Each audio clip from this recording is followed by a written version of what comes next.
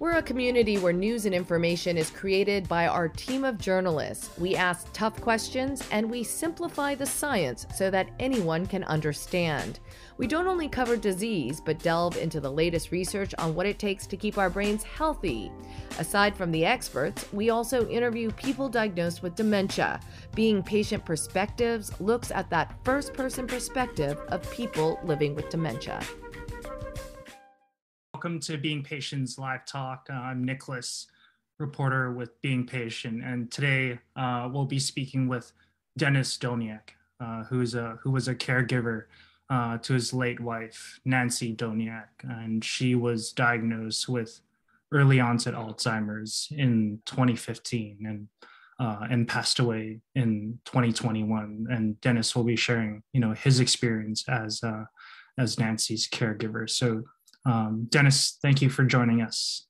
Nicholas, thank you for having me. My pleasure. And, Dennis, I just want to start our interview by understanding, can you tell us a little bit about how, you and Nancy first met and, your relationship and family, and tell us a little bit about, Nancy's career as a librarian. Absolutely, because it all relates together. And Nancy and I met 50 years ago before she passed away, and dated throughout college, and were married for 47 years. We had two boys, but they lived distant from where we live. We live in Central Florida in the Orlando area. One boy lives in Knoxville with a grandson who's now 15. The other son lives in Philadelphia with a grandson who unfortunately was born with cerebral palsy he's now age 4. So Nancy's career was as a librarian. It's one that I love telling the story because it affects what we've created as a legacy for her in helping other family members in dealing with the Alzheimer's dementia stories, especially kids. We found that our grandson had issues as well, and it's that unfortunate piece that people don't understand the effect that dementia has on family. And so we have been actively trying to find resources to share at this level. But certainly the difficulty came about when Nancy struggled in her job as a catalog librarian, a person who was very detail oriented, who struggled in terms of the accuracy and all of the requirements of her position. And unfortunately, she would come home crying from her job. It was such stressful that we decided that we could afford for her to retire. She was age 62 when she actually did that. And so we were in a financial situation where we could afford retirement for her, and then we can deal with the issues therefore. Right. So her early symptoms of Alzheimer's, and I think for a lot of people, especially for people with early onset Alzheimer's or other forms of neurodegenerative diseases, they're still working, but then like the early symptoms really manifest themselves when people are at work, right? And the difficulty is we didn't recognize that her difficulty was a form of dementia or a disability until after she retired, got her fully tested, and then was diagnosed 2 months after retirement with mild cognitive impairment, MCI. And the neuropsychologist termed that a disability. Well, many of us in employment have long-term disability insurance, and had we recognized that earlier, she would have been receiving long-term disability insurance versus just Social Security. And so I advocate very strongly to my colleagues and other professionals and people in jobs that if you are struggling in terms of some cognitive issues, get yourself tested through your general physician. There are ways that it might identify a weakness in terms of vitamin deficiency or some other non-cognitive form of dementia. But if it is a disability, use that long-term disability insurance. Right. And, You mentioned that, at the time when Nancy was still working as a librarian cataloger, and she was starting to experience some of those symptoms, early symptoms of Alzheimer's, that, the family didn't recognize those were symptoms of like Alzheimer's. Then what did you think was the problem then? Well, a lot of it was covered up. We find that in many of the patients, they overlook some of the situations and they make compensations throughout. And in Nancy's case, we had come up with tools that she would use at work to work on some of this without recognizing that it was a true disability. And so, very important that they be checked out while still employed, rather than potentially being released from their job, being fired, laid off, or in Nancy's case, retirement. Mhm. Right. And so in 2014, she was diagnosed with mild cognitive impairment. And then in 2015, then she was officially diagnosed with early onset Uh, Alzheimer's. Once we got the MCI diagnosis, we started looking at other services in our area, and we learned about various drug trials that she started enrolling in that she was applicable for. And it was through some of these drug trials that we identified the fact that she had the APOE4 gene, which is a higher incidence of dementia among people. She had family traits of dementia in her family, with her mother passing away at age 86. And so we didn't anticipate early onset Alzheimer's in Nancy's case. And then from that, we also got various PET scans that showed the amyloid plaque in the brain. And then the telling story was the actual spinal tap, which showed the high levels of amyloid in her spinal fluid. And that confirmed the diagnosis of Alzheimer's. Right. So it was through participating in Alzheimer's research that she finally got that diagnosis of early onset Alzheimer's. And that's part of the advocacy that Nancy and I took on very early in the diagnosis. And we found that there were resources available that we could tap, definitely support groups in our area that gave us a new network of friends because our old network of friends suddenly disappeared, including family members who couldn't relate to what was happening to Nancy. And so that was difficult. However, it's not the end of life with that diagnosis. The early diagnosis gave us a lot of opportunity to get our legal matters in order, to have very in-depth discussions with our boys about what we wanted through the Conversation Project on end of life, on terms of the actions and wills and uh, various uh, powers of attorney and durable health surrogate. So all of that's very important that we do early enough when Nancy could take an active role in making decisions and communicate that. I was very, very proud of her of doing that. Hmm. Right. So her early diagnosis really helped her to be part of all these really important discussions right before it was too late. Right. And then she even participated in TV segments in the local area and radio talk shows in talking about what this disease was like. And even today, I recall her saying, one person asking her, "What's it feel like to have dementia when you forget something?" And she says, "What does it matter? So I forget something, big deal, and move on." And for me, it was making sure that each day we had together were good days with minimizing those bad moments. Hmm. And to this day, that's been my forte. We have good days and bad moments, and that's exactly what we wanted to have happen as we move forth, including placing her in memory care, where I know she was well taken care of and did enjoy the experience in memory care, even though for me it was the most difficult decision I had to make. Right. And she entered a memory care community in 2019, right? And you mentioned it was such a difficult decision, and it's the same for so many family members who have to eventually, place their loved ones in a care facility. Can you tell us about, what led you to really make that decision? And yeah. Well, Nancy and I traveled extensively, and she was engaged in a lot of activities, including the Brain Fitness Academy in Orlando, that really helped support her throughout the early part of her disease.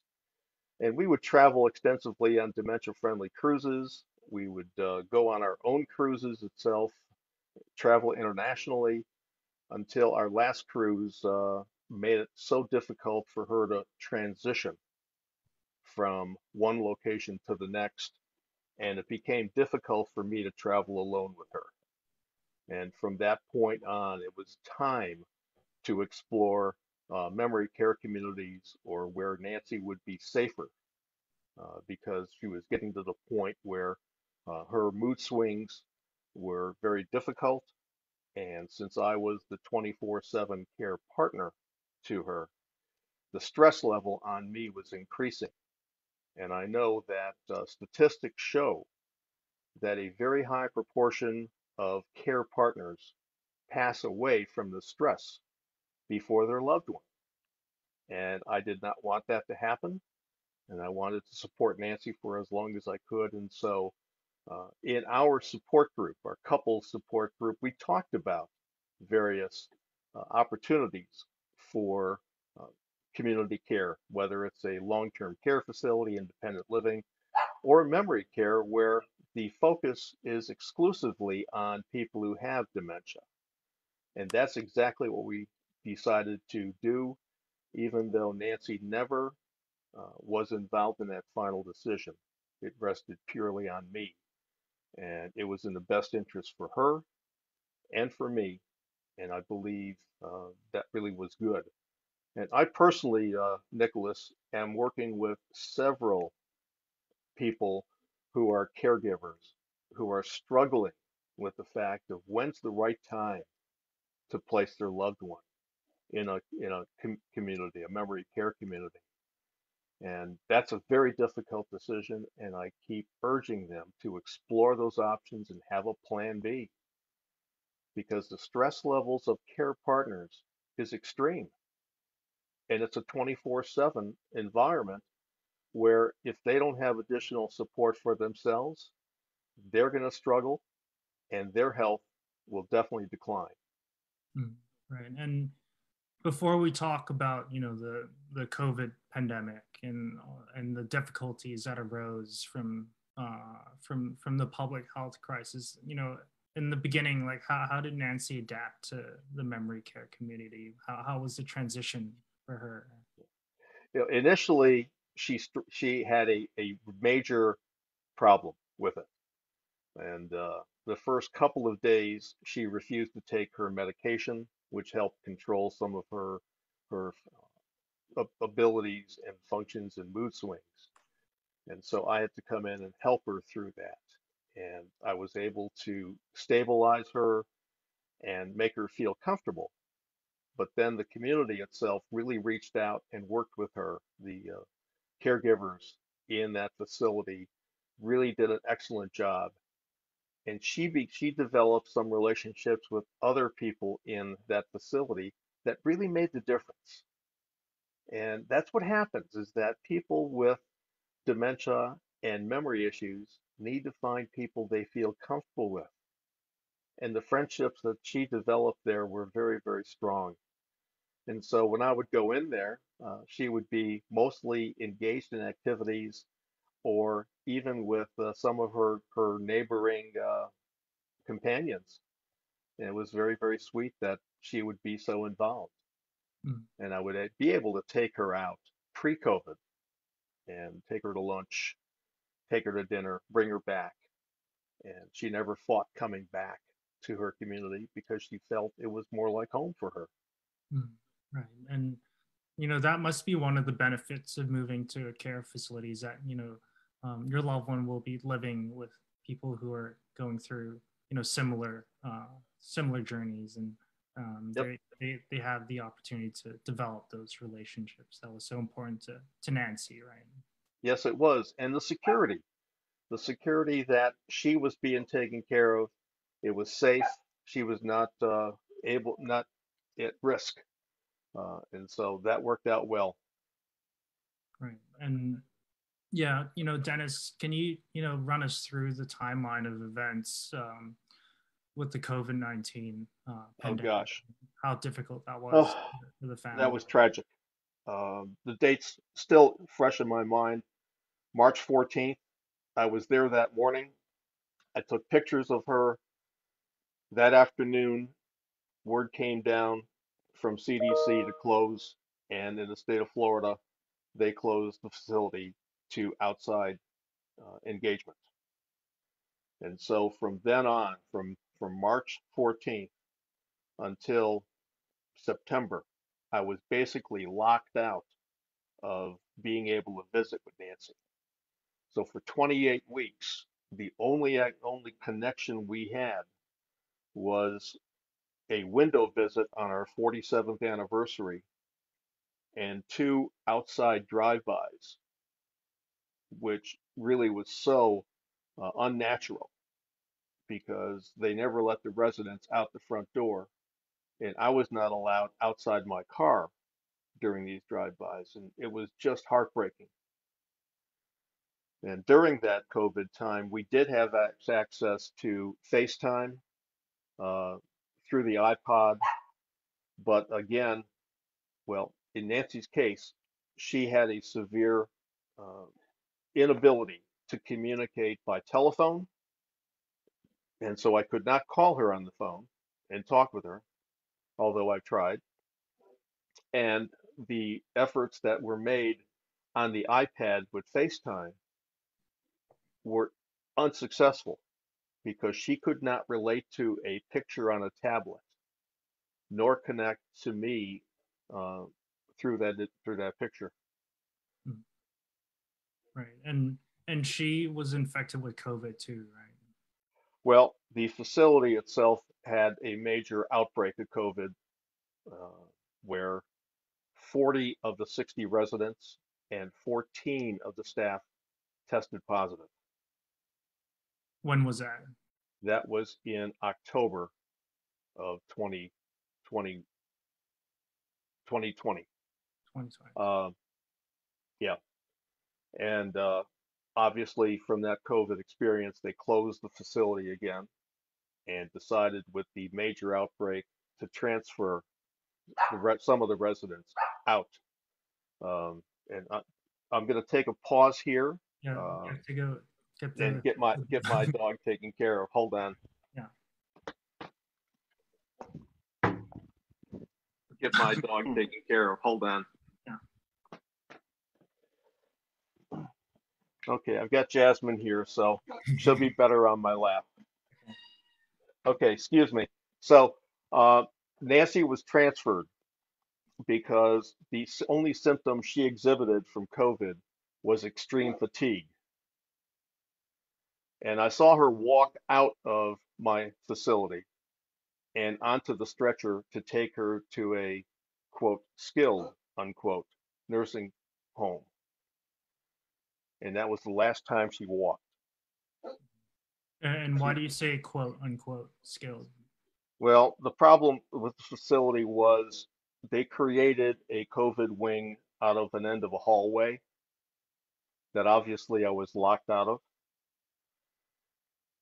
When she was there, the physical therapy people did not understand that she had dementia and couldn't relate to any communication that they were trying to do with her. And so I feel this facility was understaffed, underprepared for dealing with COVID, and definitely unprepared in dealing with my wife's Alzheimer's. She stayed there for 75 days, where she developed severe bed sores. Uh, she declined significantly because my access to her was limited to just a couple of 30-minute visits outside while she was in a jerry bed, and she was covered up, drugged, and really incapable of communicating. In a very, very sad situation. And I could not wait to get her moved out, which we were able to transfer her after I had her placed on hospice, and the hospice staff assisted me in getting her transferred to a facility that I thought was better prepared in dealing with her, which she then was transferred to and lived for another 9 days. Mm, right. And she passed away in January of In January, and strictly from Alzheimer's, not COVID. right. And yeah, I think my question from that is, I was wondering if you have any lessons you learned or advice that you can give for other family members who are like navigating the situation of COVID, a loved one, and care for someone. Absolutely. And, the whole issue of advocacy was very, very strong for me.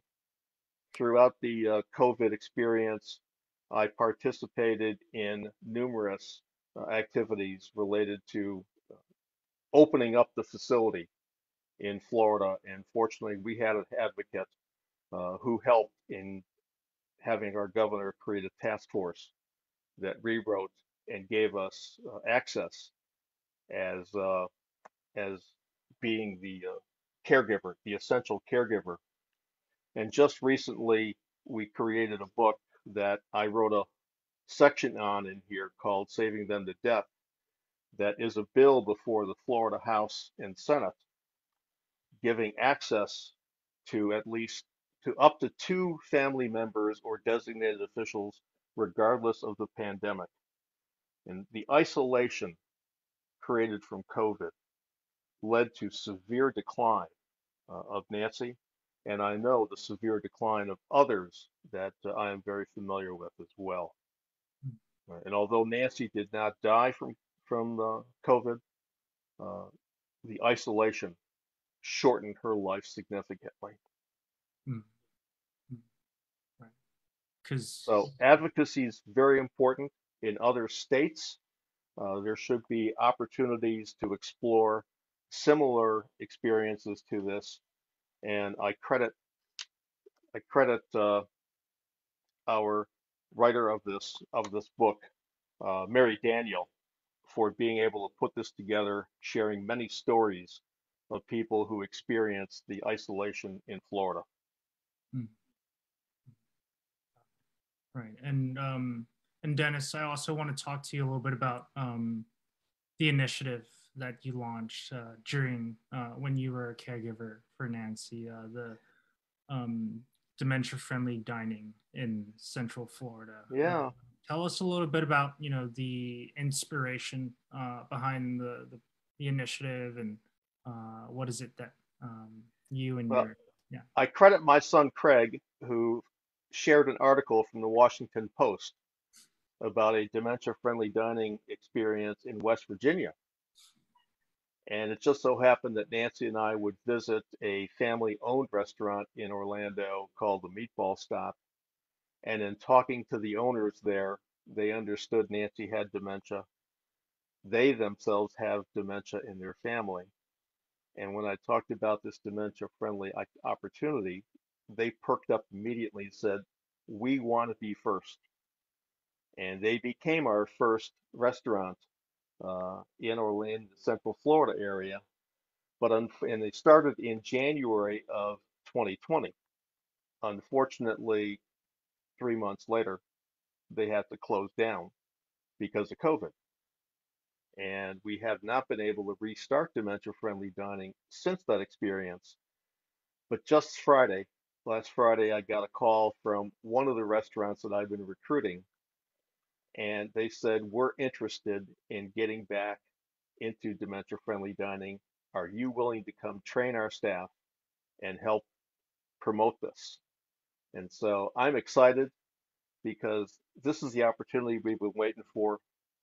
The rate of COVID is down in terms of the positive numbers and the incidents. And so we're looking to restart dementia-friendly dining in Central Florida, and that's where families could now take in a safe environment their loved ones to restaurants where the staff are trained on dealing with their disability of dementia. And I'm excited about being able to reach out and explore other restaurants who would be willing to do this. Mm. And what are some of the training and some of the specific things that the restaurants or the staff need to know? Well, first of all, the restaurant needs to be able to set aside a day and time that's going to be designated for dementia-friendly dining, typically a low activity time. I prefer to have them do a back room or a separate area to where those family members could be focused on without interference from other patrons that could be in the facility. Because sometimes people with dementia don't act as a normal person would in terms of their attributes at the table. But that's okay when the staff are trained to deal with that.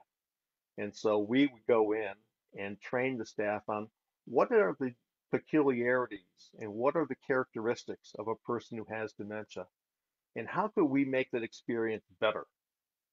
And so I've created a placemat uh, that would be placed in front of them for some level of activity. We would focus them in a seating position away from the door. We would make sure that they would have some liquids in front of them to drink because hydration is important and it's another way of having them receive nourishment. And then we would make sure that the staff paid attention to them as patrons. So there's training that goes into it, and we would definitely work on making sure that the staff there were well aware. Mm. Mm. And how about like more broadly speaking then, like for like family members who are who wants to like dine out with their loved ones living with dementia? Do you have any advice for them in terms of how what are some good like strategies to navigate, dining out?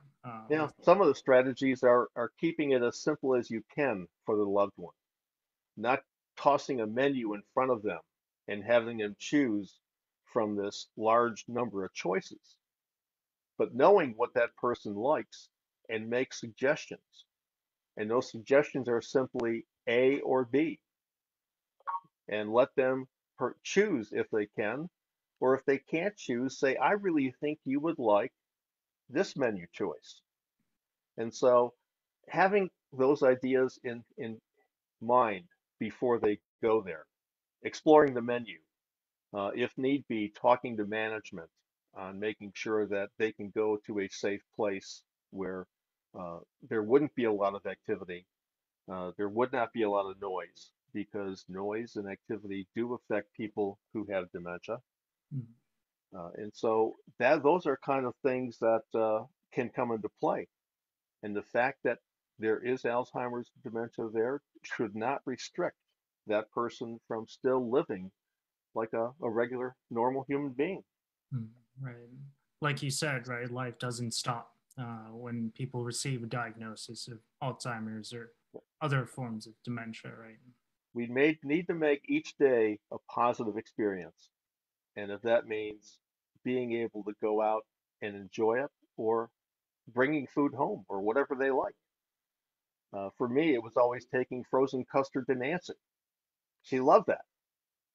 And so I always made sure that regardless of where she was, we either went out for frozen custard or I brought it to her, um, especially late in the disease when the amount of sugar intake really won't make a difference in their life choice. Mm-hmm. You mean you would bring custard to Nancy when she was in like in a care facility?